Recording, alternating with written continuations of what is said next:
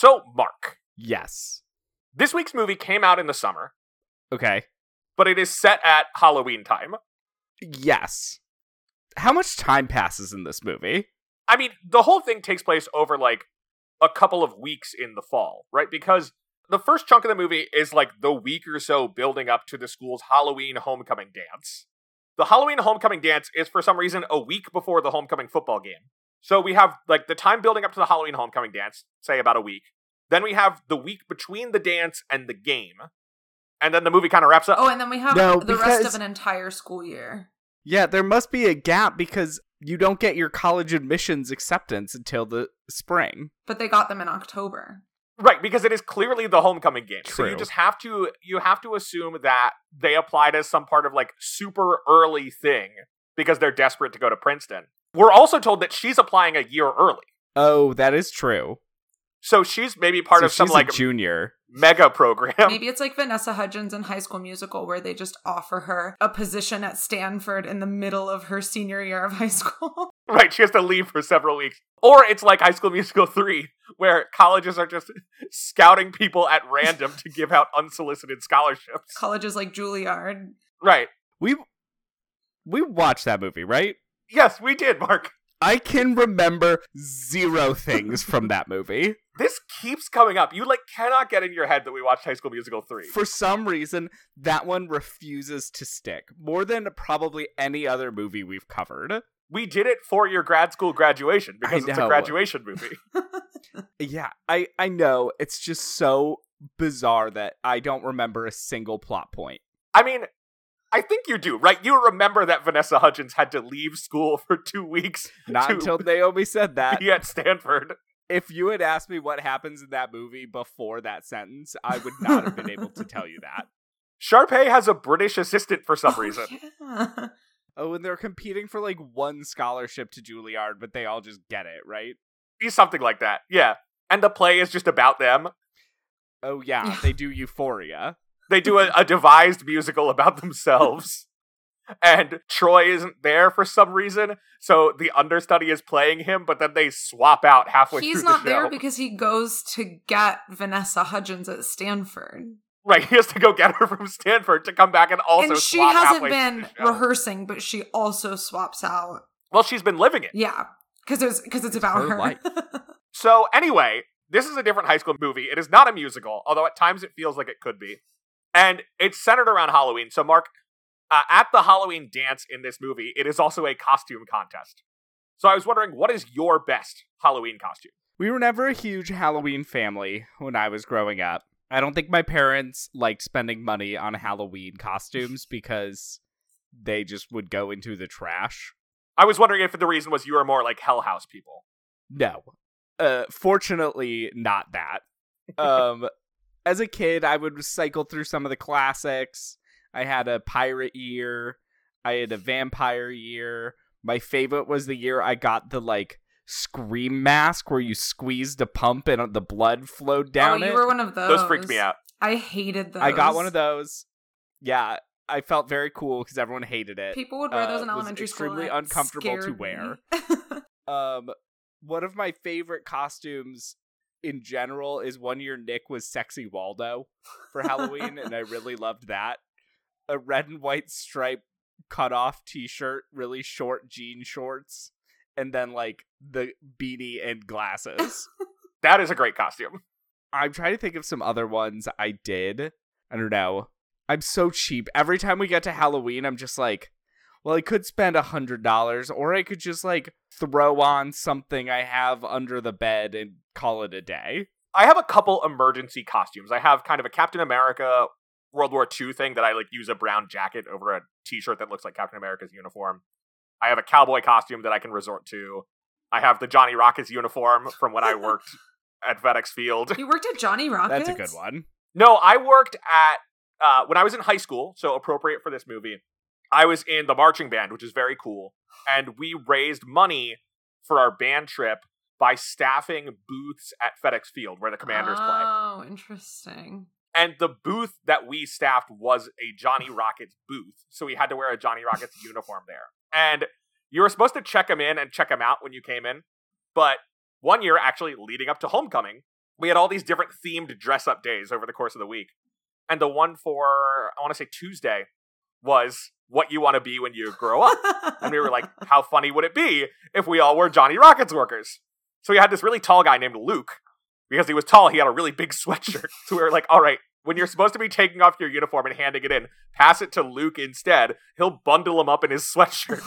So Luke smuggled all of our Johnny Rockets uniforms out of the stadium. And then there was a saxophone player who didn't use his locker. And for some reason, we all had the combination. So Monday morning, Luke put all the Johnny Rockets uniforms in Justin's locker. And your job was, at some point during the day, go pull out a uniform and wear it to school the next day. Our plan was to return these the following game. But the next week we forgot. And that week, they started counting how many they gave out and how many they gave back.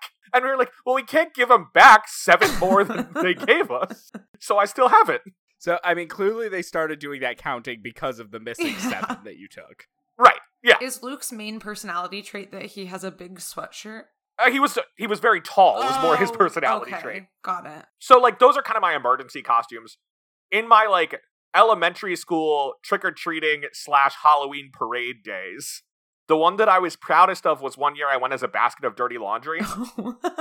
I took an old, I guess you could have thought it was clean laundry, but I thought it was dirty. I took a, like, old laundry basket and cut a hole in the middle of it, and then attached straps to it. And so I, like, wore that around myself and filled it with clothes. That's a good one. That's pretty funny. Yeah, that was a good one. As a small child, I was Big Bird, like, 3 years in a row. I love Big Bird. Because I loved Big Bird, and it seemed like that's what I should do for Halloween for as long as possible, was be Big Bird. Amazing. There was one year, I feel like my friends and I were all supposed to do stuff like this. In retrospect, and I'm sure to my parents at the time, it was completely incoherent. I insisted on being, this would have been when I was in like 7th grade, I insisted on being a black market toilet brush salesman. Sorry? Which basically meant I wore a trench coat, and inside the trench coat, I had fastened toilet brushes the way that, like, somebody would watches in a movie. And you know it's a great costume when you have to explain it to every person who sees it. When I was in college one year, I dressed as Yakka Warner, and I was like, people will get this. The people did not get it. And even I was just like, yeah, I'm Yakka Warner. And they're like, what? From the Animaniacs. What's that? Shocking amount of people didn't know what the Animaniacs was. I'm sorry to tell you, I like know Animaniacs, but I would never have recognized that name. I like didn't. It rang no bells to me. Yakko Every time you explain it, you just get a little more defeated. Yeah, it's just like at a certain point you want to give up. So what about you? What's your best Halloween costume? I think my best costume was a plate of spaghetti. My mom was really good at making Halloween costumes, and what that meant is that as years went on and I got older and older, I asked her to do more and more complicated things because she never failed. I mean, it wasn't like I wasn't like playing a prank on her. I just like was able to have whatever ideas and then she would manifest them. And so I had like so the plate was oriented vertically and the foam was in a circle and my head, there was like a head cut out. And then she got a like rope mop and disassembled it and like glued it all over. And then there was like red tissue paper and brown puff balls as meatballs and they're all glued on. And then my like candy container was a cylinder that she wrapped to make it look like a can of Parmesan cheese. That's amazing. That's incredible. It was really good. And that cylinder was like originally a Christmas box of a nutcracker. And she like took the arms off of it. But then when we were done using it, she put the arms back on. And now I get a present in it every single year. And have since 4th grade. So that's fun. It's a gift that keeps on giving, really. Yeah, wow, I never what a had great anything costume. Cool like that. I dressed up as food a lot. I dressed up as spaghetti, cotton candy, a 7-Eleven slush. There's probably other ones. One year I want to dress as Scout dressed as Ham from To Kill a Mockingbird, but it would be a very difficult costume to put together. It does feel like that one quickly becomes another, you're explaining it every time. I dressed up as the Cowardly Lion from The Wizard of Oz for Homecoming, which is like relevant. So it wasn't Halloween, but it was like Spirit Week. And a group of us dressed up as like all of the characters because Homecoming was Wizard of Oz themed, which is kind of like a funny, very specific theme. And so there's a picture of like all of the characters, and I put a lot of like weird lion makeup on. Oh, I see that. Okay. Mark just sent a picture. It is very of clear what he was talking about. what it is. Yeah. Yeah. Scout dressed as Ham. That is a pretty clear costume, and I do love it. Maybe you should write on it Scout dressed as Ham. Well, you put a "Hello, my name is" sticker on above the word Ham. There you go. I think it works on two levels, where one, you're just in a funny Ham costume, but then the people that get it. Right. Yeah. That I think is successful. And if you really need it, you can carry around a Queen of Jordan Ham button. What about our real problem? We need Tracy back, but all Angie cares about her own dumb projects. Devon told me she's the new spokeswoman for the Ham Council. People do like the way she says ham. Ham. Before we move on from this, did anybody have any favorite Halloween costumes in the movie?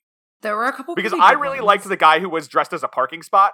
Yes, that one was Yeah. amazing. Because this was the kind of costume that it feels like a clever high schooler could plausibly come up with. As opposed to like a costume department in a movie game. Yeah, right. Like, he was wearing a sandwich board that had been painted to look like a lined parking space. And then as a hat, he had a long, like, one of those concrete bumpers at the end of a parking space. And it had a teacher's name on it. Yeah. It said like Mrs. Burns or something. That was a great one. The costumes in this were, I mean, it's funny because they looked cheap, not in the way of a movie getting cheap costumes, but in a way of high schoolers buying these costumes at Party City. I don't know. Those Musketeer costumes are pretty... Except for those ones. Also, pretty for intense.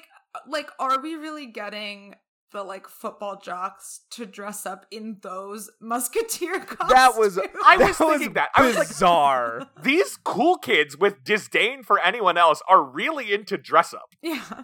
Also, not for nothing, Hilary Duff's costume was like, it wasn't a Cinderella bad? costume. It was just No. a wedding dress.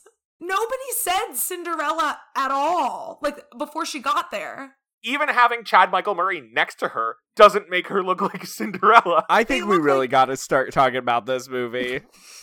All right. Welcome to We Love the Love, a Hollywood romance podcast. I'm Mark and I'm gay. And I'm Will, and I'm a ginger. This is an investigative podcast dedicated to examining the very least important issue facing our world.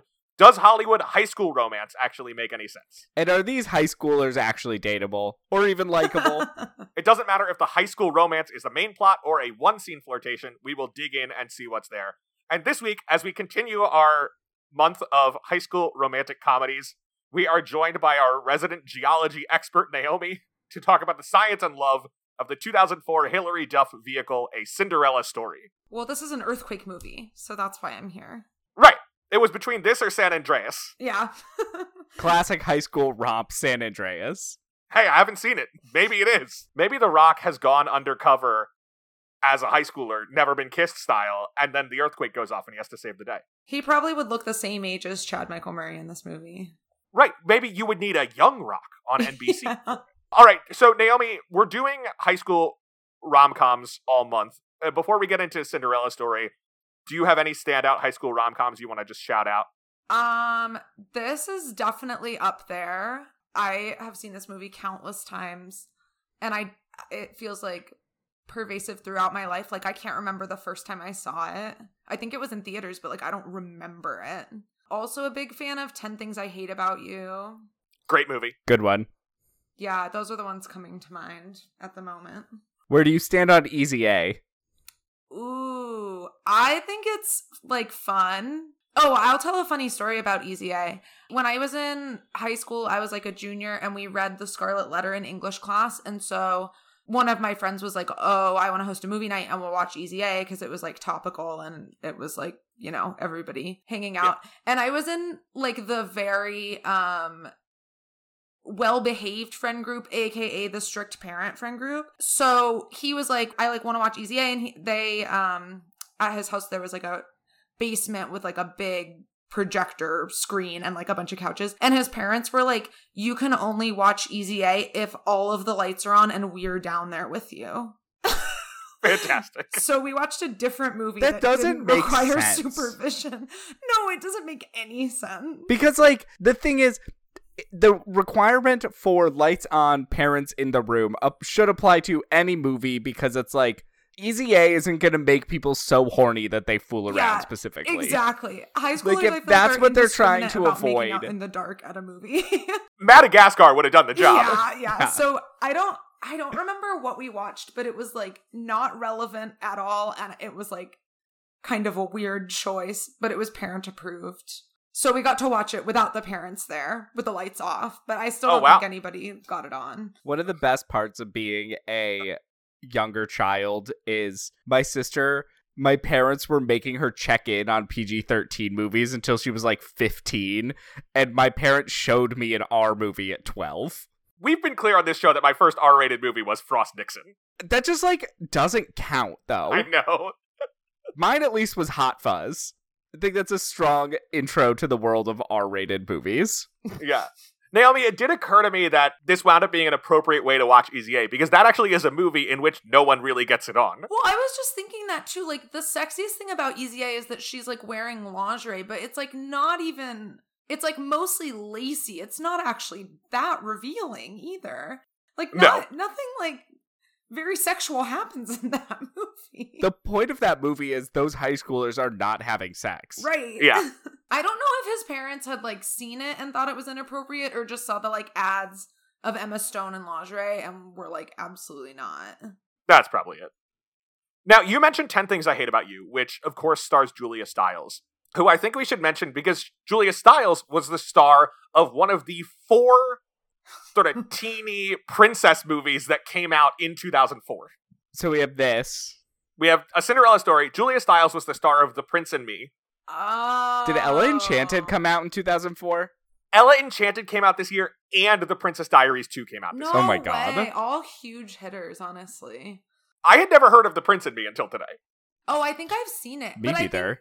think if it's what I'm thinking, That one, of, she's like a med student who falls in love with a prince. he like is an exchange student or something, and then yeah, she like is kind of crotchety and like refrains from falling in love even though she like wants to. Maybe she doesn't know he's a prince, and then the like whole "you lied to me" thing is she like finds out he's a prince.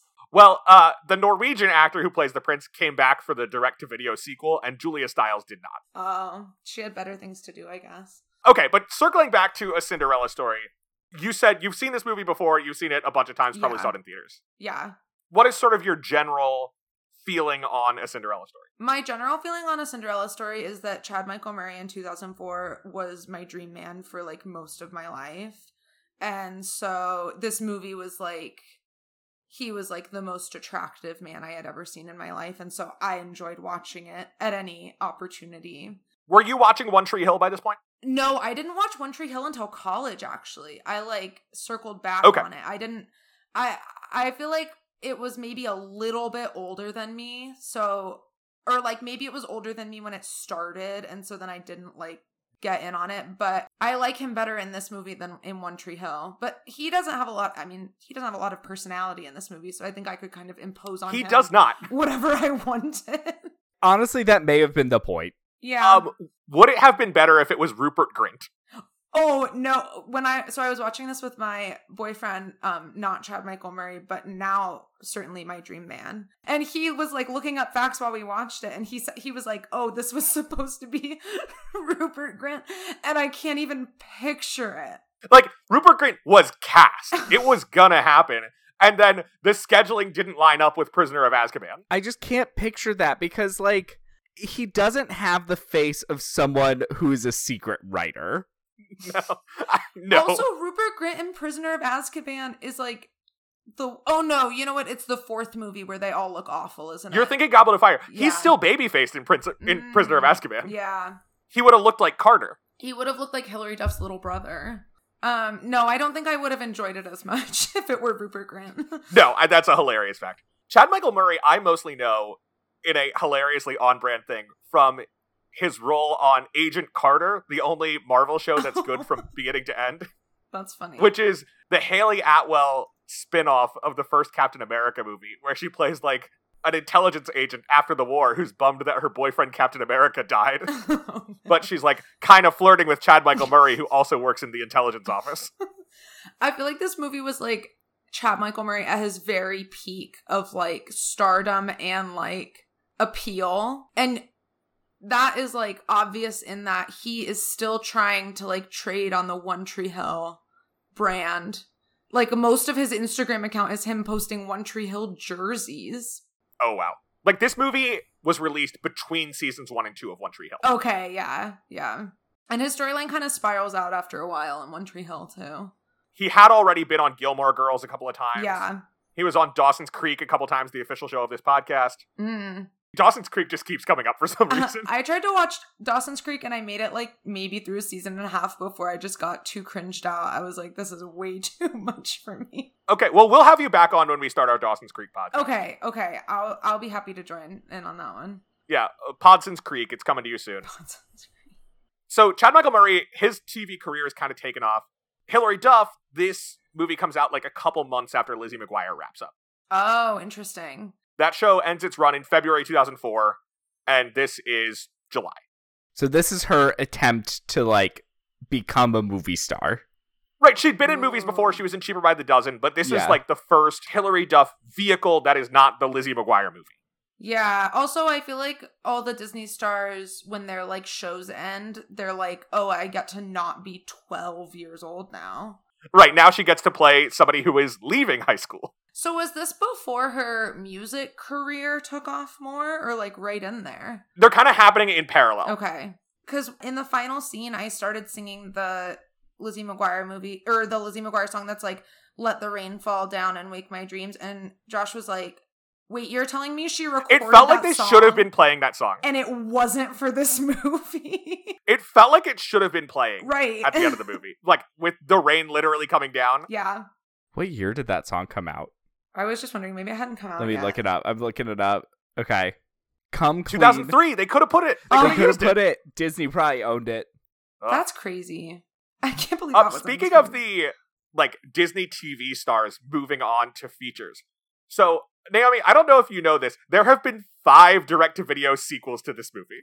No. Wait, but are they sequels in like... Well, not sequels, like spin-offs. Okay, They're I've like seen other several of Cinderella them. stories. Wait, that was the one with Lucy Hale. That was one of them. Or like she's That's like the a second one. dancer. So every one of them stars like a former star of children's TV. man. Like, you know, not like Sesame Street children's, like Yeah, Lizzie yeah, McGuire yeah. children's. So the first one is Another Cinderella Story. 2008 stars Selena Gomez. Yeah, I've seen that one several times. 2011, A Cinderella Story, Once Upon a Song, Lucy Hale. 2016, A Cinderella Story, If the Shoe Fits, stars Sophia Carson from the Descendants movies. What is the like theme of that one? Like we had dancing, we had singing. So what is the shoe? Is she like a If the Shoe Fits, cobbler? let me see. Foot fetishism. Also, that's interesting because I knew of those movies and I had always kind of wondered if they were like just using the name and it wasn't like a trademark name or whatever, because there's no like continuity. They're not like the same. Yeah, so this one appears to be a dancing one. Okay, Which makes sense with shoe. I guess. Yeah. Then in 2019, we have A Cinderella Story, Christmas Wish, which stars Laura Morano of Austin and Ally. Okay. And then in 2021, these things are basically still a going concern. Goodness. In 2021, we had A Cinderella Story, Starstruck, which starred Bailey Madison. Who's that? She did like a bunch of like young Disney viewers Channel. TV shows. Mm. Okay. Yeah, that kind of thing. I know her from the Netflix Christian musical A Week Away that came out, I think, also in 2021. Can't say I'm familiar. It does feature Sherry Shepherd, the Queen of Jordan herself. Wow. But yeah, so clearly this name is meaningful, right? They Right. continue to make these direct-to-video movies. And it did okay in its release. It clearly was the kind of movie that, like, it never topped the box office. It opened in 4th, behind iRobot, Spider-Man 2, and Anchorman. But just kind of, like, steadily made about the same amount of money for a couple of weeks. Nice. It made $51 million in North America, another 18 overseas. I assume it did very well on DVD. They probably licensed it to play on TV a lot, too. Oh, I'm sure. Yeah, Yeah. I think that's true. But this really feels like this really feels like huge DVD sales to me. Yeah. Like, you see it in July, and then you, like, get it for Christmas. Exactly. Critics were less kind to the movie than some audiences were. And I wanted to just... I try not to do this a lot, but I felt like I had to read from Roger Ebert's review. Oh, no. Which is, the review starts off with a letter that was published in the Wichita Eagle. The nation's foremost newspaper. But Ebert wrote for Chicago Sun-Times, right? He's writing for a Midwestern paper. Okay. And this kid had written a letter to the Wichita Eagle about how he'd realized this kid's like 13. He'd realized critics are worthless. He can do all the research he needs on the internet. And then he tells the people in his family what they should go see. And like, there's a verification in the letter from his mom. Like, yeah, really? Like, I just ask Byron what's good, and he tells me, and he always knows. Do you identify with that kid, Will? No, because unlike Byron, I don't cast critics off. I read critics and then tell my family. Okay. So Ebert starts with that letter, and then the whole review is addressed at Byron. And he does all this wind-up before he announces, this is a lame, stupid movie. Wow. But Warner Brothers is spending a fortune, Byron, to persuade you to see it and to recommend it to your mom and your sister Jasmine. So you must be strong and wise and do your research. Even though your mother no longer watches my TV show, you use the internet as a resource and no doubt know about movie review sources like Rotten Tomatoes, Metacritic, and even suntimes.com/Ebert. Even when a critic dislikes a movie, if it's a good review, it has enough information so you can figure out whether you'd like it anyway. For example, this review is a splendid review because it lets you know that you'd hate A Cinderella Story, and I am pretty much 100% sure that you would. So I offer the following advice. Urgently counsel your mom and sister to forget about going to the movies this week, and instead mark the calendar for August 24th, when Ella Enchanted will be released on video. This is a movie that came out in April and sank without a trace, despite the fact that it was a magical, funny, intelligent, romantic, and charming film. A Cinderella Story is a terrible movie, sappy and dead in the water, but Ella Enchanted is a wonderful movie, and if Jasmine and your mom insist on Cinderella, you can casually point out what Ella is short for. You know what? I'm I'm on his side. It's also just a hysterical review. It is hysterical. I liked Ella Enchanted a lot more than this one. It has a sassy snake. Well, I think that review discounts the joy that this movie brings to young girls who have just found out what being attracted to someone is. And I don't think he considered that when he was writing it. Ella Enchanted had Hugh Dancy in it. Yeah, but he read too old in Ella Enchanted for me to be, lusting after him. That's fair. I thought he was, handsome, but I wasn't, I couldn't, picture it. But, when you're in middle school, you can picture yourself in high school, dating the football player. It's the leaps upwards. Yeah.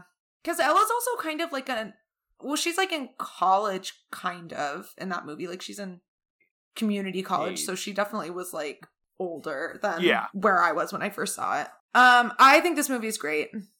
So, all of you. Well, so did the wrong. Teen Choice Awards. Of course they did, because it was teens.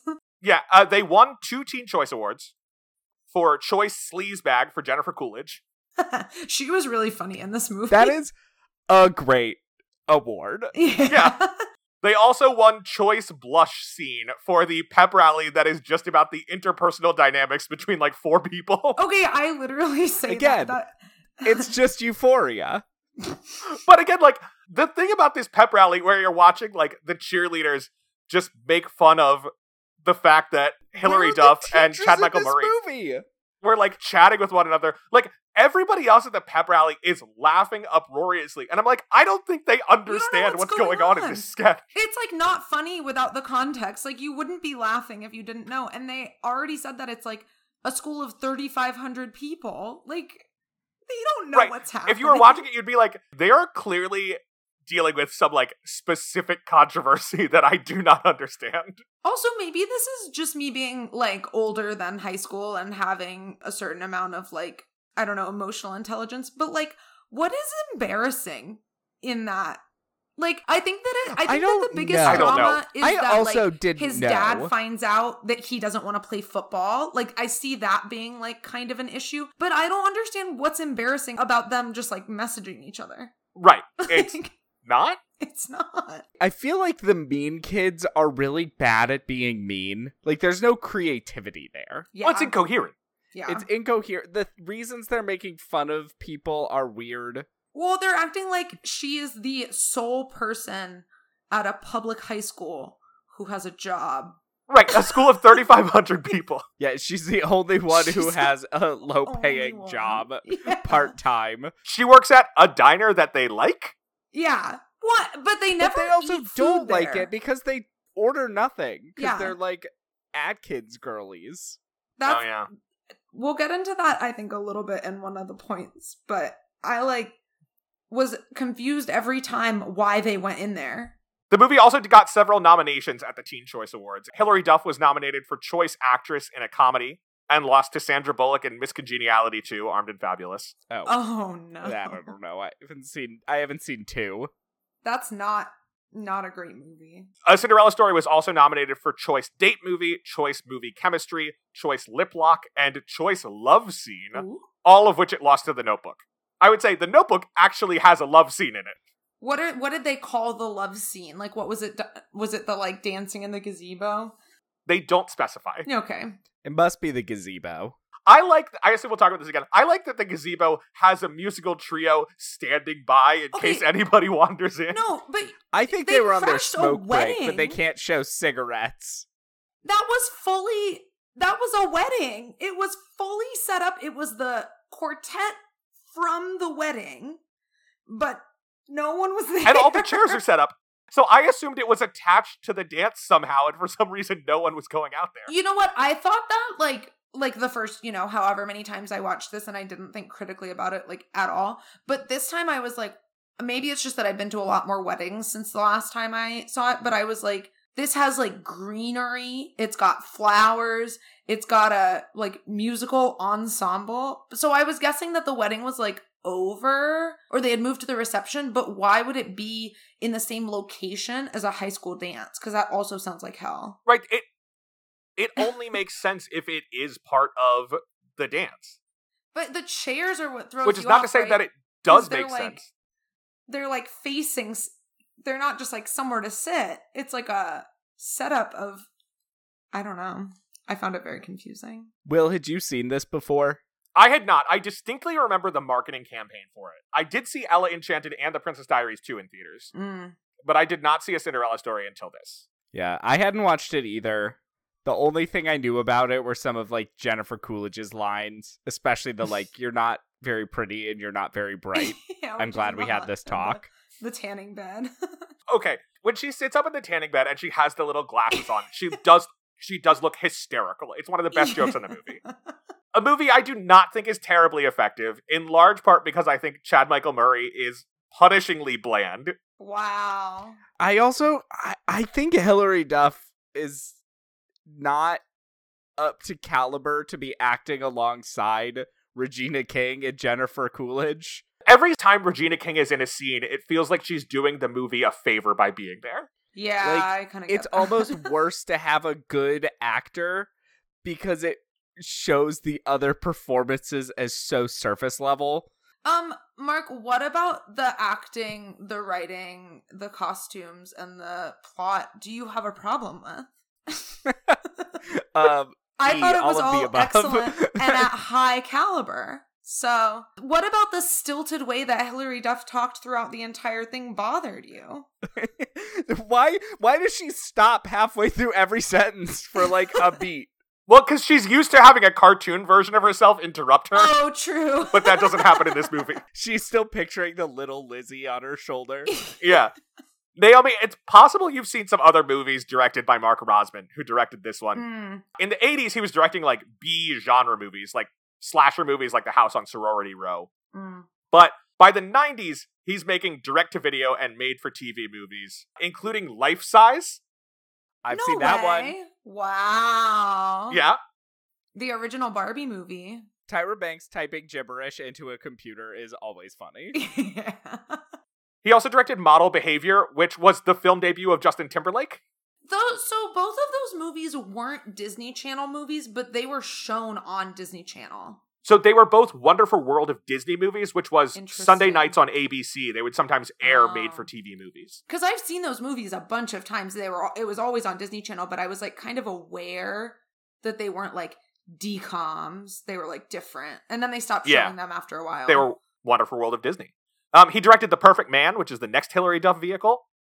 I don't think I saw that one. I think his most recent film is a 2011 Lifetime movie called William and Kate the Movie that aired 11 days before their wedding. Ooh.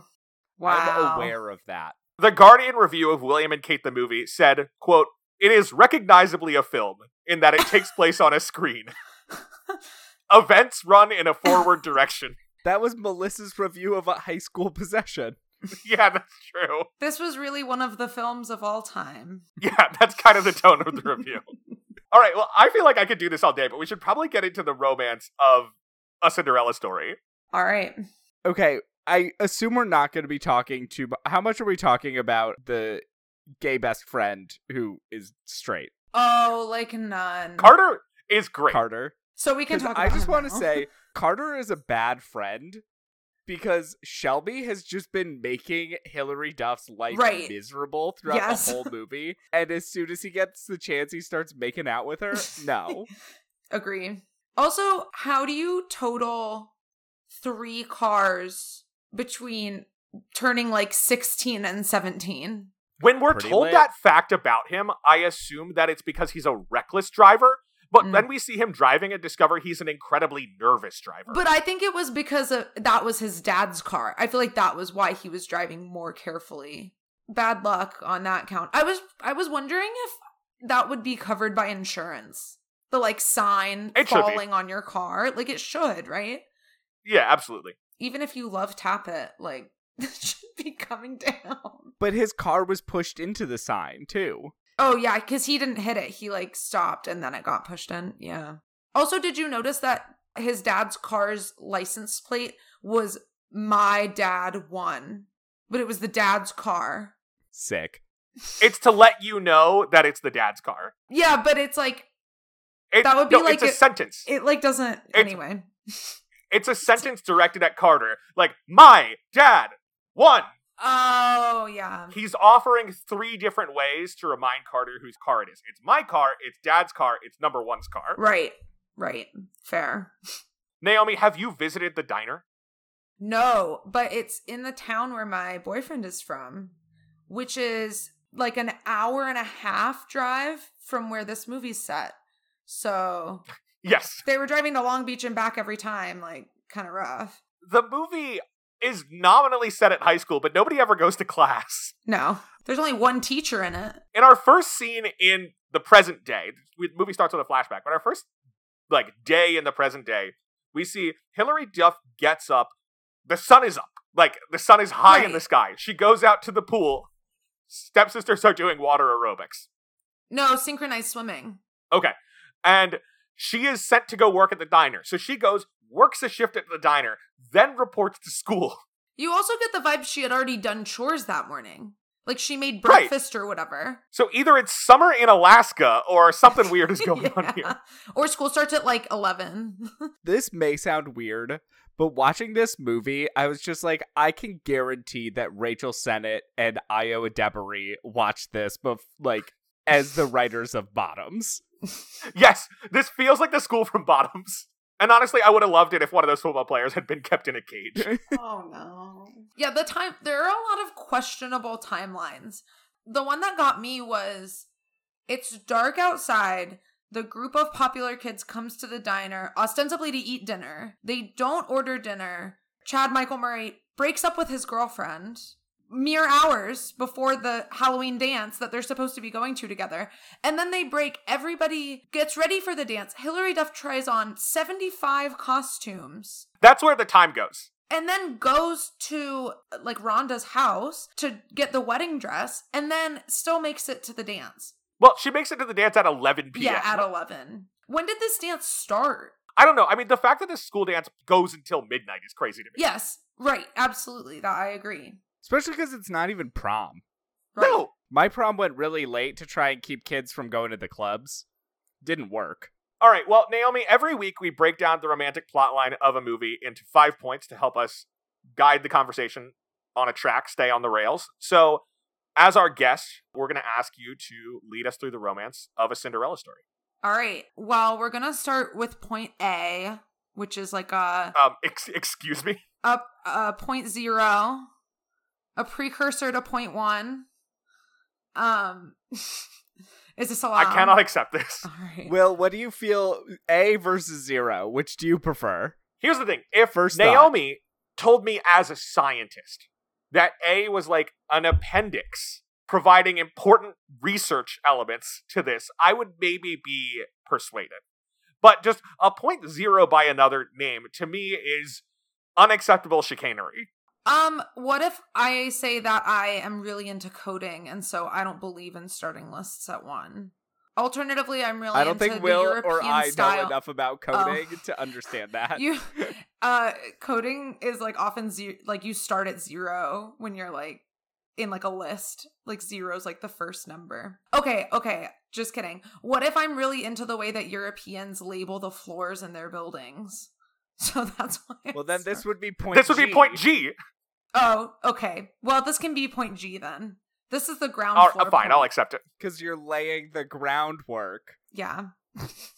But the ground is unstable. Yeah. So as Will mentioned, we start with a flashback where Hilary Duff and her father are in bed reading a bedtime story, and the Northridge earthquake occurs, and he dies in the earthquake. This is hysterical. It's kind of unfortunate. So it's Hilary done Duff's so poorly. father in this movie is one of 33 people who die in the Northridge earthquake. Wait, is this a real earthquake? Oh yeah, the Northridge earthquake was like it caused like a ton of damage. It was in 1994. Oh, I had no idea. Yeah, it was a real earthquake, so it was like kind of interesting that they like used this. But yeah, so it was an earthquake in 1994. It was a 6.7. Wait, that means this movie is set in 2002. Yeah. So it's like, I guess it's a period piece. Yeah. It was a 6.7 magnitude earthquake, which is like pretty big, like very big. Like we had a magnitude 4 earthquake like recently and I didn't feel it at all. Like that's not huge, but 6.7, very big. 57 people died total, but 33 died like directly from the earthquake. So the 57 in like some cases were like injury and illness that were, or like cardiac arrest from like the stress of it type of thing. But it wasn't like a building fell on them. It's not really clear how her dad dies. Like if the house fell down, all of them would have died. Right. He leaves her on the top floor. Right. So I was thinking maybe like something fell on him, but we're spared the gory details of that. That's what feels weird about it to me. It's like, yes, like the camera goes on a tilt. We see like they hold hands and then like slow motion, their hands are separated. But where's he going to? That's Right. the question, Well, right? Where is he running to She like calls when the earthquake him. starts that he's not bringing her with him?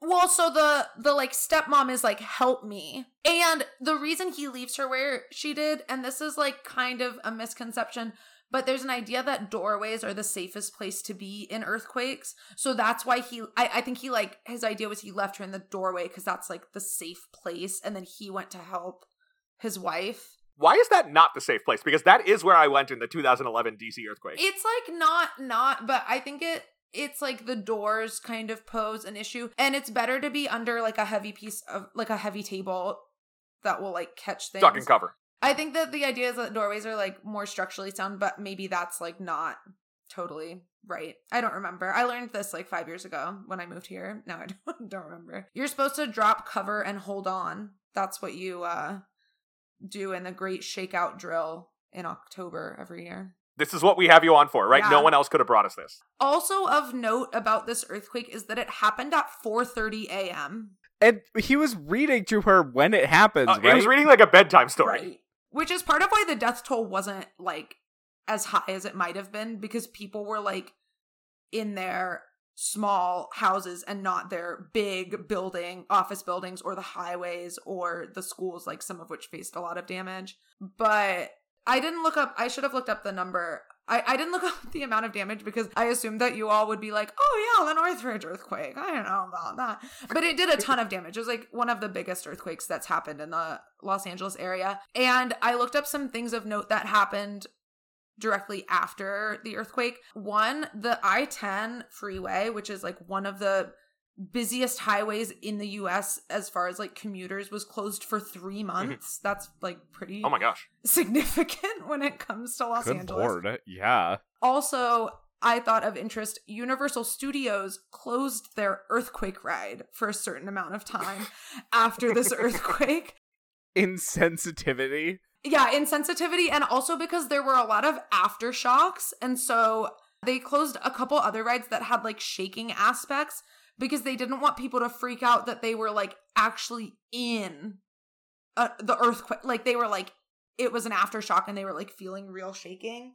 So I saw an article about this and there was like mixed reviews about the ride closing. Some people were like, yeah, this was like good. Like I wouldn't want to ride that right now after like I already felt the real thing. I guess it was their like biggest attraction at the time. And so a lot of out of towners, like people who came to visit, were like very upset about it because they had come just to ride the earthquake ride. But then someone else, another local, was like, well, they're going to need to beef up the ride now because it's supposed to be an 8.3 and we just had a 6.7 and now that one feels like wimpy. Like it just didn't feel like the real thing. So that was some of the... I love the idea of all the Angelinos like actuallying the earthquake ride. Yeah, right, exactly. But before Hilary Duff's dad dies, he tells her that there's always money in the banana stand. Yeah, exactly. There's this ham-handed line that the dad gives about like, this book contains all the things that you need to know in life. Do fairy tales come true, Dad? Well, no. But dreams come true. Do you have a dream? Yeah. My dream is that you'll grow up and go to college, and then maybe someday you'll build your own castle. Where do princesses go to college? They go, where the princes go. They go to Princeton. But Sam, you know, fairy tales aren't just about finding handsome princes. They're about fulfilling your dreams and about standing up for what you believe in. It's just like I always say, never let the fear of striking out Keep you from playing the game. That's right. And just remember, if you look carefully, this book contains important things that you may need to know later in life. Well, and he makes such a like passing comment about princes go to Princeton, and that like decides the trajectory of her whole life now. He wasn't like, Princeton is a great university and you should go there for the academics. He was like, you go there for a prince. Unlike Austen, she does not manage to shake off her dad's predestined life plan for her. Right. Austen's predestined life plan to play University of Southern California football, but it's his senior season and he has no offer in hand to play football there. Right. And the plan is not then to go pro. The plan is to go back and work at his dad's car wash. The plan is to use his USC degree to then come back and manage the car wash business. Right. He's the one who should be getting the advice from Jennifer Coolidge about, like, people go to college to get a job. You already have the job. Right, like, you don't need to go. It doesn't seem like he needs a degree from a 4-year university to manage the family business. He would be going there exclusively to play football. Right. There's a few plot holes in this movie. No, What? I don't think so. Okay, should we move on to point 1? Sure, let's do it. Going up one floor. Yeah, right. We're going up Ding, one ding. floor. So, I guess a like quick brush over the rest of the backstory is that Hilary Duff's dad marries Jennifer Coolidge. He dies in the earthquake. Jennifer Coolidge immediately sends her to the attic where she remains instead of in a regular bedroom because she's just, I mean, I know she's the evil like stepmother, but like she's just like a really evil for absolutely no reason. And from the beginning, right, we see her in a montage engineering a way to not have Hilary Duff in the wedding photo. Right, exactly. So she's the evil stepmother. She has twin daughters who are the evil stepsisters. And it's now 8 years later. Hilary Duff is a junior in high school. And one of the scenes that we open on is her sitting down in the middle of the school courtyard and taking out her flip phone with stars on it to continue the messages she's been sending with Chad Michael Murray. Where have you been? We haven't talked in ages. We talked this morning. I can't stop thinking about you. What's on your mind right now? You first. Well, I'm thinking that Professor Rothman's dissected one too many frogs.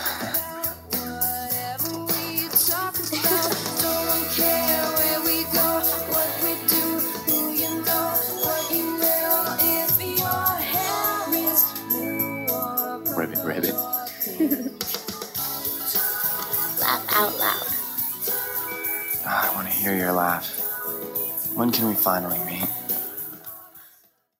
They met in a Princeton chat room. It's not clear to me Like a wannabe Princeton chat room. Yeah, it's not clear to me how long they have been conversing. He mentions something about September later on, so it's been at least, I guess, like 2 months. But, like, it's not really clear how long they've been. Yeah, so before talking. this movie really becomes a Cinderella story, at least romantically, first it has to be a shop around the corner story. Where these two people who know each other are also in love with each other online. Right.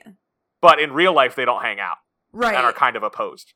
Yeah. And they both want to go to Princeton. It's not actually clear to me why Chad Michael Murray wants to go to Princeton specifically. Like, he doesn't want to play football. He's a writer. But he's a poet. Because he's deep, right? Okay. Do all poets go to Princeton? Does Princeton have the best poetry department? Like... I think he heard princesses go to Princeton, and he's looking to marry up. That must be it. So they, I guess, met in this chat room and have since, like, developed this deep relationship. Through T9 texting. Yeah, right. Laughing out loud. That was my favorite moment of the movie. Me too. It's just so funny. It's so funny that the phone is so important because the phone effectively becomes the glass slipper. But what that means is, like, they want to do that. They think it's like a cool, like, modern update. Like, oh, she loses her phone. But then, one, to do that, they still have her at the dance attach the phone to her shoe. Uh-huh. But then also, like... Because she doesn't have pockets.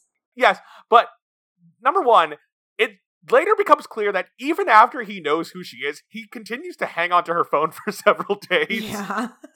Also, I kept waiting for, oh, this becomes the obvious way to figure out who the girl is. Like, anybody interested, Chad Michael Murray could give them his phone and be like, she left her phone, call it now, because she would know her own number. Her number. But that never comes up. There are a lot He of never ways uses you the can phone to figure find out. her. Right. He never even says, I have your phone, right? Like, Hilary Duff doesn't know he has her phone.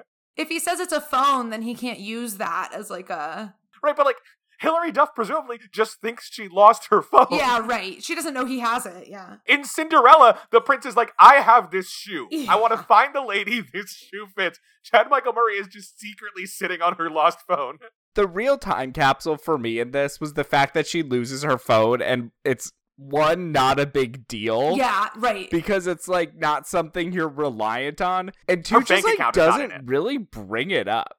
Right, she doesn't say like, oh, I lost my phone. If you make a movie now and someone loses their phone, they'll find it within 5 minutes or panic. Or it's like an identity theft movie. Yeah, Yeah. right. Well, because phones back then cost like $40, and phones now cost $1,000.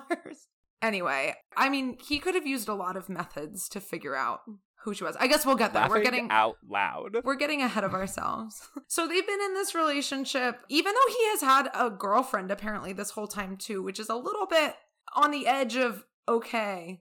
It seems like it's more of a situationship. Like, Yeah. what's her name? Shelby is constantly talking about, like, I'm about to lock it in with Austin. You're right. Yeah, no, that's fair. But then he does say, I think we should break up. But yeah, I guess you're right. So that kind of takes us to point 2, which is that Chad Michael Murray wants to meet Hilary Duff. I think what's one of the more unrealistic points of this is, like, they go to the same high school. Like, I feel like they would have decided to meet way earlier.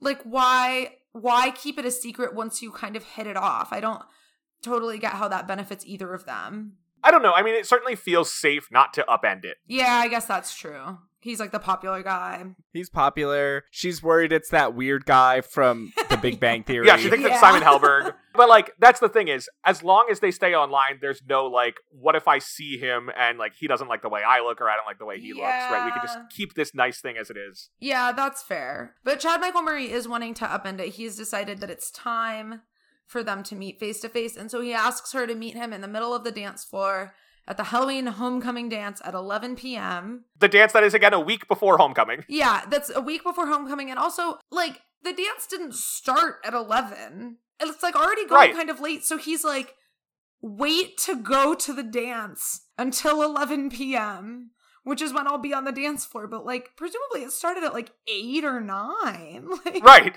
So that's kind of funny. Why is he limiting them to 1 hour together? Yeah, right. Why not be like, meet me there at the start, we'll spend all night together? Yeah, right, exactly. Neither of them, like, establish that they're gonna hide their identities. He just shows up in, like, a Prince Charming costume. But she, and I mean, I already kind of ranted about this, but there's some amount of time that passes between her seeing him at the diner and then her getting a costume and making it to the dance. Also, Regina King, like, leaves to help her try on costumes for, like, 3 hours in, like, the middle of her being in charge of managing the diner. Like, I mean, I kind of get the impression she can do whatever she wants at that place because she's, like, the only thing holding it together, but I just thought it was funny that she would leave in the middle of, like, the workday. You don't need a shift manager there all the time. Yeah. Okay, fair. So she gives her wedding dress that she's bought in case she gets married later. Yeah, like, in case she has wedding number 3. Yeah, right. Yeah. It's a terrible dress. Yeah. Rhonda lives a very sad life. I'm sorry. I'm just gonna say it. Yeah.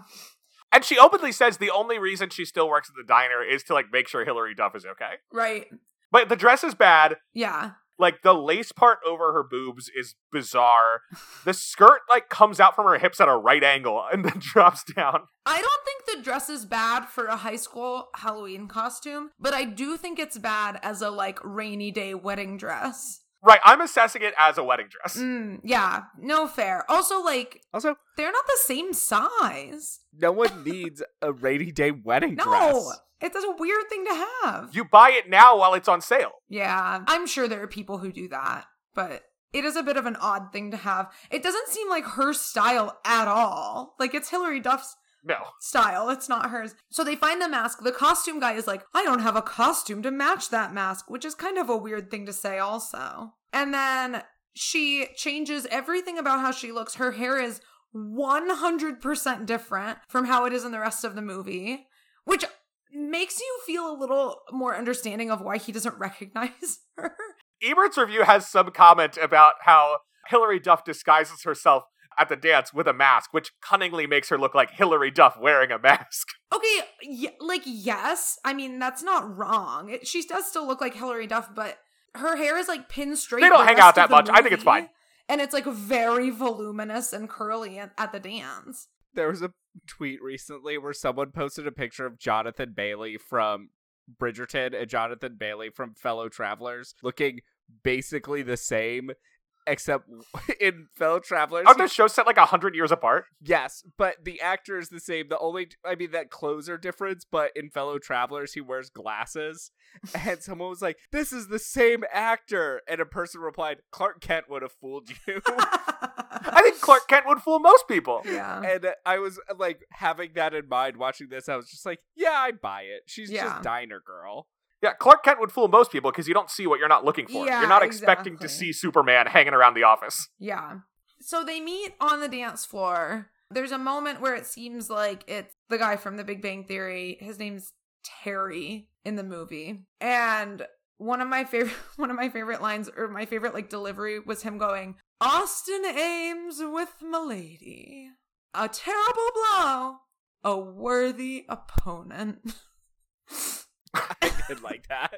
Simon Helberg kills this scene because he also just, like, kind of happens to be in the middle of the dance floor, and when she's like, are you the person I'm supposed to meet? He's like, absolutely. Well, she's like, are you nomad? And he's like, I am a nomad. A spiritual nomad. He's dressed up like Neo. He invites her to join him in the mating dance of Zion, which I have seen The Matrix Reloaded. So I know that means it's an orgy. Yeah. Oh no. I didn't pick up on that. One thing I like about him as the, like, nerd is usually these kind of movies have the nerd be, like, misogynist or just really rude, but he's just, like, seems to be generally a nice or good person, but really weird. Right, he's like a high-energy nerd who, in a almost charming way, doesn't get that other people are not on his wavelength. Yeah. I liked how they were like, at least he's happy. Like, he's probably happier than anyone else in this movie.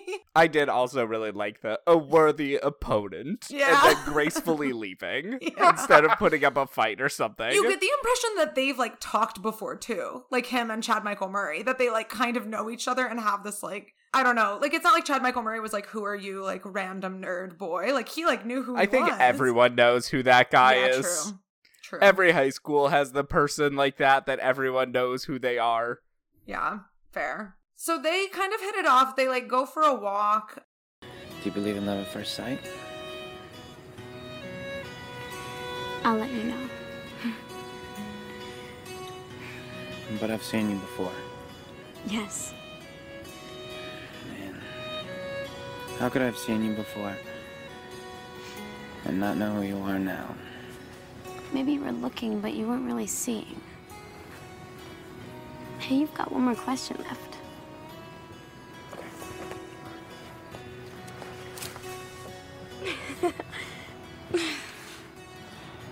Do you, Princeton girl, feel like you made the right choice meeting me here tonight? I do.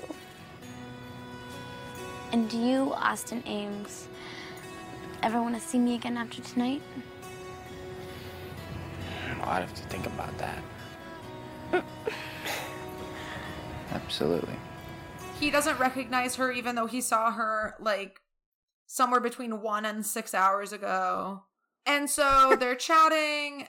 He's, like, enamored with her and he wants to reveal her identity. They go out to the wedding and or dance setup and dance in the gazebo to all be. Right. Again, there is this empty, basically wedding setup, a decorated gazebo, these rows of chairs all facing it, and just a musical trio hanging out, waiting for them to show up. They start playing I'll Be acoustic, and then it transitions into the, like, actual song. It's so funny. Also, he, like, tries to reveal her identity, and she, like, pulls away, and then he does a little, like, skip hop and offers her his hand again.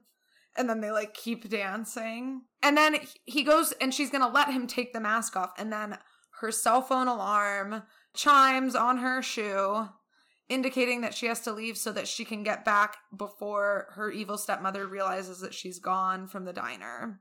So she runs away.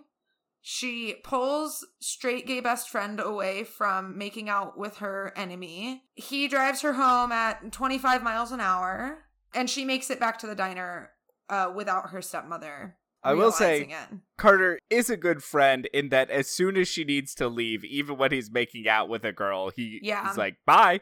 Right. He's loyal for sure. It's nice that they have a movie where there is a straight high school girl and a straight high school boy who are just friends with no romantic overtones. Yeah. But right. Yeah. Agree. The character is, like, clearly written to be the gay best friend with his obsession with acting and, like, he wears an ascot. His ascot, like, his first outfit, the hip hop outfit, that was really something.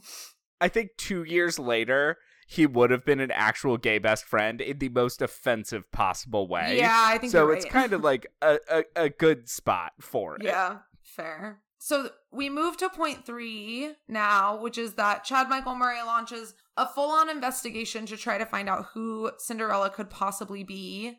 Look, we asked every girl we could find if they were with you at the dance. Here's the ones that said yes. Oh, no. Guys, come on. Down here. Okay, Austin A. Let's bring out Bachelorette number 1. She's a transfer from Woodland Hills, enjoys collecting puka shells, long walks on the beach, and getting 2. Pleased to meet you, Missy. What's up, Austin? Thanks for coming, Missy. See you, dude. You're dead. Okay, let's bring out Bachelorette number 2. This little filly's into barbells, World War II, and protein shakes. Here's Helga. Thank you. Thank you. You are so dead. Okay. Next up is Enough, guys, come on. Look, you're beautiful. Okay, but I'm not your prince. You'll meet him someday, but it's not me. Thanks, Austin. Every girl in school wants to date him, and he seems to think that any of these women actually could be her, even though he knows Okay, how I tall also she noticed is, this. and It what her hair pissed color me is. off. It could have been a wig. The girl was totally mysterious. Yeah, It pissed me off so much. I was just like, it's not her. like, you know her skin color, you know how tall she is. Like, that eliminates a lot of people. Let's keep in mind, they do win the Halloween costume contest. Yeah, but they're not there. Well, and her costume that isn't actually explicitly a Cinderella costume, like, it's just a white dress and a mask. Like, it's not... Right, they get declared Cinderella and Prince Charming. Yeah. They are not the best costumes. There's also no reason to think they are Cinderella and Prince Charming. No, they're just... Yes, no, but there's they no are. reason. They're flirting in a way that the only teacher at the school finds cute, and she wants to award them. Did you notice how jacked that teacher was? She was, like, very No. strong. Around this window, we start getting a lot of very tired, like, Hilary Duff almost announces who she is to him. Yeah. And constantly gets interrupted literally the moment before saying or typing her name. She could have typed her name. It's 3 letters. Yeah. I know that her whole thing is that she has to, like, do what the stepmother says so she has money for college, but, like, the stepmother really has her, like, responding immediately. Like, yeah, she could have typed those 3 letters and, like, hit send. So, a lot of the girls seem to try to, like, convince him that it's them, which also is funny to me because he would realize within, like, a minute and a half if it's, like, the girl he's been talking to, because he could, like, ask her about things he said. Like, there's so many ways. Here's our Cinderella hook. If he's not going to use the phone, he should get a little white domino mask and put it in front of everyone's face to see if they match. Or, like, give them a quiz about, like, things they've talked about. Like, if they've been talking for this long, he knows things about her. It would be funny at this school where there are no classes to announce, like, 3 p.m. in the gym, come sit at a desk, there is a timed quiz on Are You Cinderella? Right. And all the while, he's, like, messaging her, like, tell me who you are.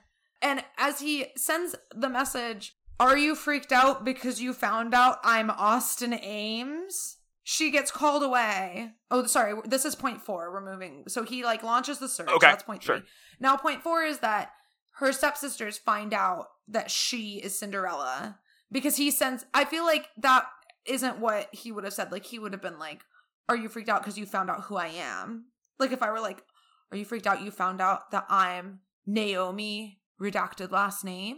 I don't know. It feels very aggressive. Self-centered. Yeah, definitely.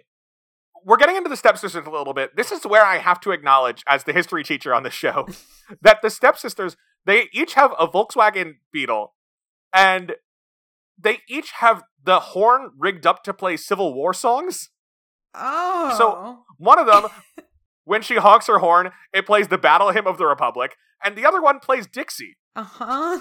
Well, sometimes people I'm fly Confederate really not flags sure why. in Southern California. It doesn't make a lot of sense, but... Well, the Dixie one, isn't that that's Dukes of Hazzard? Right, Dixie is Dukes of Hazzard. I get that. Her car is the General Lee. Why does the other one play Battle Hymn? I don't know. Probably because it's opposites. Yeah. It feels like a convoluted reference unrelated to the movie. Yeah, fair. Because this is also before the Johnny Knoxville Dukes of Hazzard movie, so it's just relying on people's familiarity with the old show. I don't think it's relying that on ended anything. 20 years earlier. I think it's just kind of a funny ditty to do in a car horn sound, and I, didn't know what it was. I was like, oh, haha, those are weird horn sounds. Well, they sure are. Maybe I'm more of a representation of the average consumer of this movie, especially at age, 12?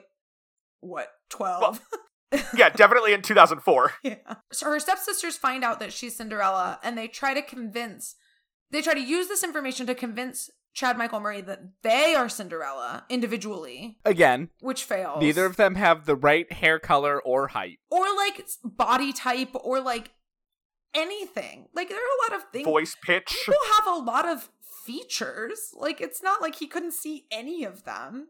But so when it doesn't work to convince him that they're Cinderella, they go to the cheerleaders and hand over the, like, manuscripts, I guess, of their chats with each other. Because if they can't be with him, they can at least get in with the cheerleaders. Yeah, exactly. And so then they put on this pep rally that we were talking about before that doesn't really make sense to probably anyone except for the, like, 5 people, the 5 main characters of this movie. Once upon a time, there was a big, strong fighting frog. He had a beautiful girlfriend, and his dad owned the biggest pond in all the land. But he still wasn't happy. If only he can find a princess, then she could kiss him, turn him into a prince, and they would run away together.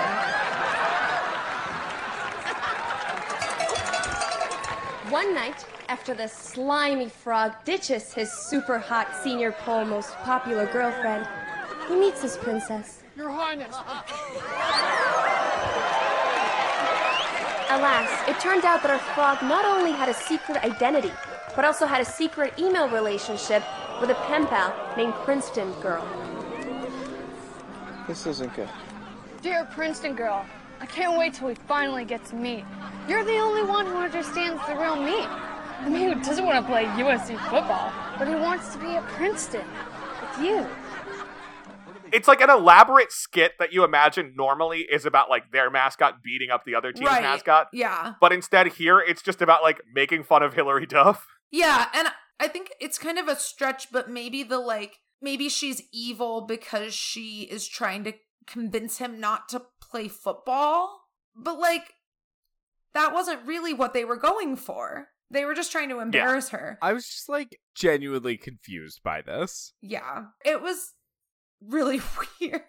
But through this, his dad finds out that he doesn't want to play football at USC. He wants to go to Princeton, which is, like, kind of a higher level of drama than, like, high school relationship drama.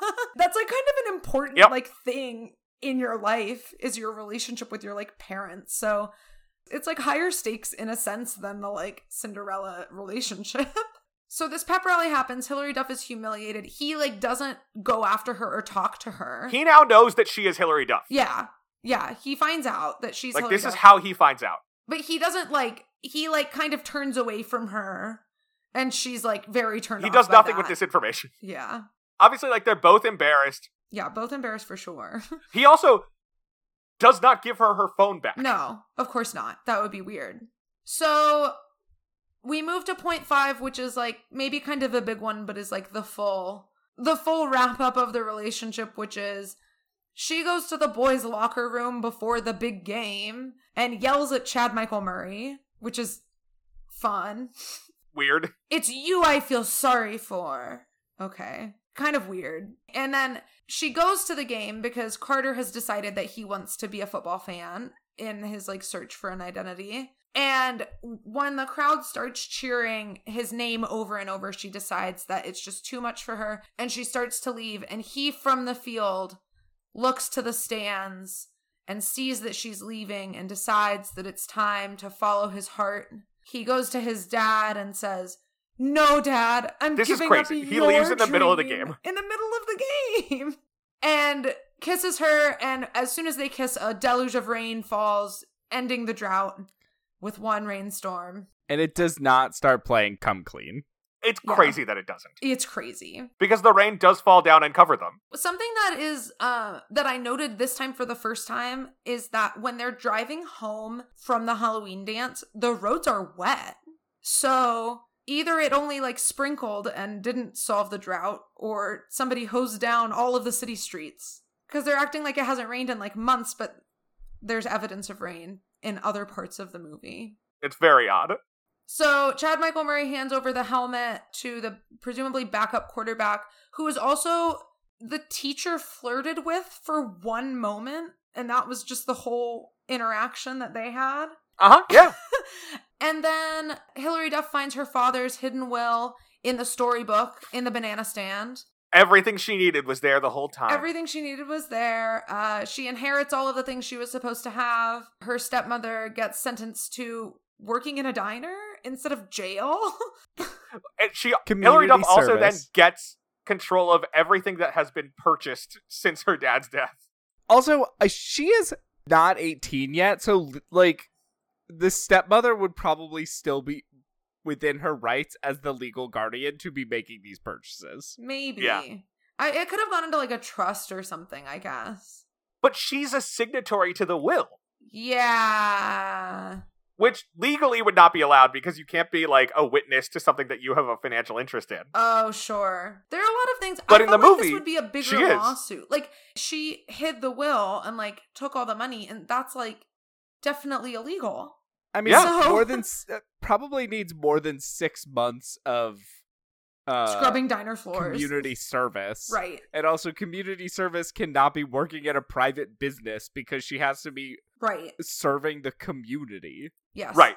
But this means that Hilary Duff now has money for college because she inherited everything. And she gets to go to Princeton. And she and Chad Michael Murray meet up in a random canyon to start their journey to Princeton, New Jersey by driving directly west towards the coast.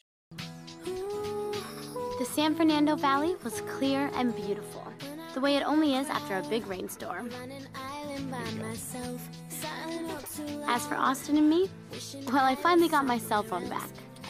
We wound up going to Princeton together and lived happily ever after. At least for now. Hey, I'm only a freshman. And that is the end of the movie. Oh boy. Oh boy. So, moving through things. Do we find this romance believable? No. I give it No. like a soft 5. Okay, a soft 5. Can you talk about that? Yeah, I mean, they're like high schoolers, so like dumb stuff happens, even if it's like, it seems Sure. not that realistic. Them like meeting in a chat room and then like wanting to meet in real life and that being like kind of dramatic. That feels not totally that's out of the realm realistic. of possibilities. The way that it happened, maybe a little bit less, but I feel like it's not a 0. No. No, it loses a lot of points for me just because of the sheer dumbness of Chad Michael Murray in his hunt for Cinderella. He's Yeah, also fair. kind of boring. I think that I've been so enamored with him all these years and I've really just like imposed whatever personality I wanted him to have. And watching this again, it's like he didn't really do, I mean, he's got like kind of a good guy thing going because he's like nice to her even when he doesn't know that she's Cinderella. He's nice to her when he's alone with her. He really He doesn't does not really stick up step for her. in. Yeah, In front of fair. everyone else. No, fair. He's kind of a Bella Swan, though. A Bella Swan is at least weird. Right, Mark? Like, she's got Yeah. that going for her. I'm maybe going to give this like a 4. I'm a little lower than you now. I'll take a 4. I'm good with a 4. All right. Do we think that Austin or Sam is dateable? No. As like high schoolers, sure. Austin They're is so fine. boring. Yeah, Austin's too dull. Yeah, but Maybe he's Sam. hot, and that's what high Maybe schoolers. Sam. That's what high school relationships are founded on. I think if I were in high school and dating Sam, I would just repeatedly say, like, can you finish your sentence without pausing in the middle of each sentence? Please. Mark, if you did have to pick one person from a Cinderella story to date, whom would you choose? I don't know. As a high schooler, Carter does seem pretty fun. He's a cutie. Fair. Made a bad decision by, like, kissing Shelby, but at the end, he does get together with the cool alt DJ girl. Right. Right, that's the thing. It works out well for him. I think it's Carter for me, too. There's a part of me that wants to say Simon Helberg, but I think he's too much. Wait, which one is he? He's the one who's He's dressed Big as the Bang Matrix. He's Big Bang. Okay, sorry, I just didn't know his name. Got it. I picked Chad Michael Murray. Okay. I don't necessarily pick Austin Ames, I guess, but I absolutely picked Chad Michael Murray. Well, do you think Austin and Sam will stay together as they head off into the sunset towards New Jersey? I don't know. Even Sam literally says, like, we probably will break up. Yeah. I feel like it's more likely than if they went to different colleges. That they'll last. Yeah. Yeah, but I like, think they've got a few solid years in them. yeah. But I don't know if this is like a marriage. Well, because I think Sam wants to come back to LA and, among other things, run the diner. Mhm. And Austin can't go back or he'll get shoehorned into the car wash. That's Austin's true. clearly going to move to, like, the Lower East Side. Yeah. He's got to stay on the East Coast. But his dad accepts him and makes it so that now Princeton alumni got discounts instead of USC alumni. Right. At the car wash. All right. Last question, Naomi, for now at least. Should A Cinderella Story be adapted into a stage musical? Why not? Mean Girls did it. So. I feel like the argument for it would be as a Hilary Duff jukebox musical. Yeah, totally. Okay, now I'm sold. I was going to be a no, but I could get on board with the Hilary Duff jukebox musical with a Cinderella Story plotline. It sounds kind of fun. Maybe an off-Broadway production. All right, I could live with that. Naomi, thank you so much for coming on the show to talk to us about the Northridge earthquake and A Cinderella Story. Of course, I had a great time. Thanks for having me. Next week, we are discussing a movie that Will is very excited about. It has been referenced before on the show about how excited he is, I'm pretty sure. We're talking about The Bachelor and the Bobby Soxer, which is a movie about how high school student Shirley Temple sees Cary Grant as a guest speaker at her school and falls in love with him. And Cary Grant spends the movie trying not to date a high schooler. Ah. Yeah. I'm very curious. Can't wait It's great. to watch it. The Bachelor and the Bobby Soxer, and it's a good time. Until then, you can follow the show on Facebook and Twitter at LoveToLovePod and email us questions or movie suggestions at LoveToLovePod@gmail.com. Make sure to rate, review, and subscribe wherever you get your podcasts. Last question, Naomi, what is the best piece of dating advice you got from A Cinderella Story? Memorize every date and time of every message sent to you by your paramour so that you can prove that you're really the person that they've been messaging. That's a good point. It is weird the detail they get into. I think my advice is you gotta pick a cool screen name if you're gonna be trolling the chat rooms for a virtual girlfriend. Princeton Girl is not a very interesting screen name. Nomad. Yeah. Very hip. It's a Very good one. now. Cool, very au mysterious. courant. I'm really struggling here. Oh, no. But I kind of think that the best advice is you should not date someone who bullies your friend, and Carter eventually makes that correct choice. Good for Carter. He doesn't Good for date Carter. Shelby, right? He just I feel like he is just opportunistic with making out with a hot girl. That's true. She dismisses him pretty quickly when she figures out who he is. All right. Until next time, I'm gay. And I'm a ginger. So between the two of us, we know everything there is to know about romance. Bye. Bye. Let the rain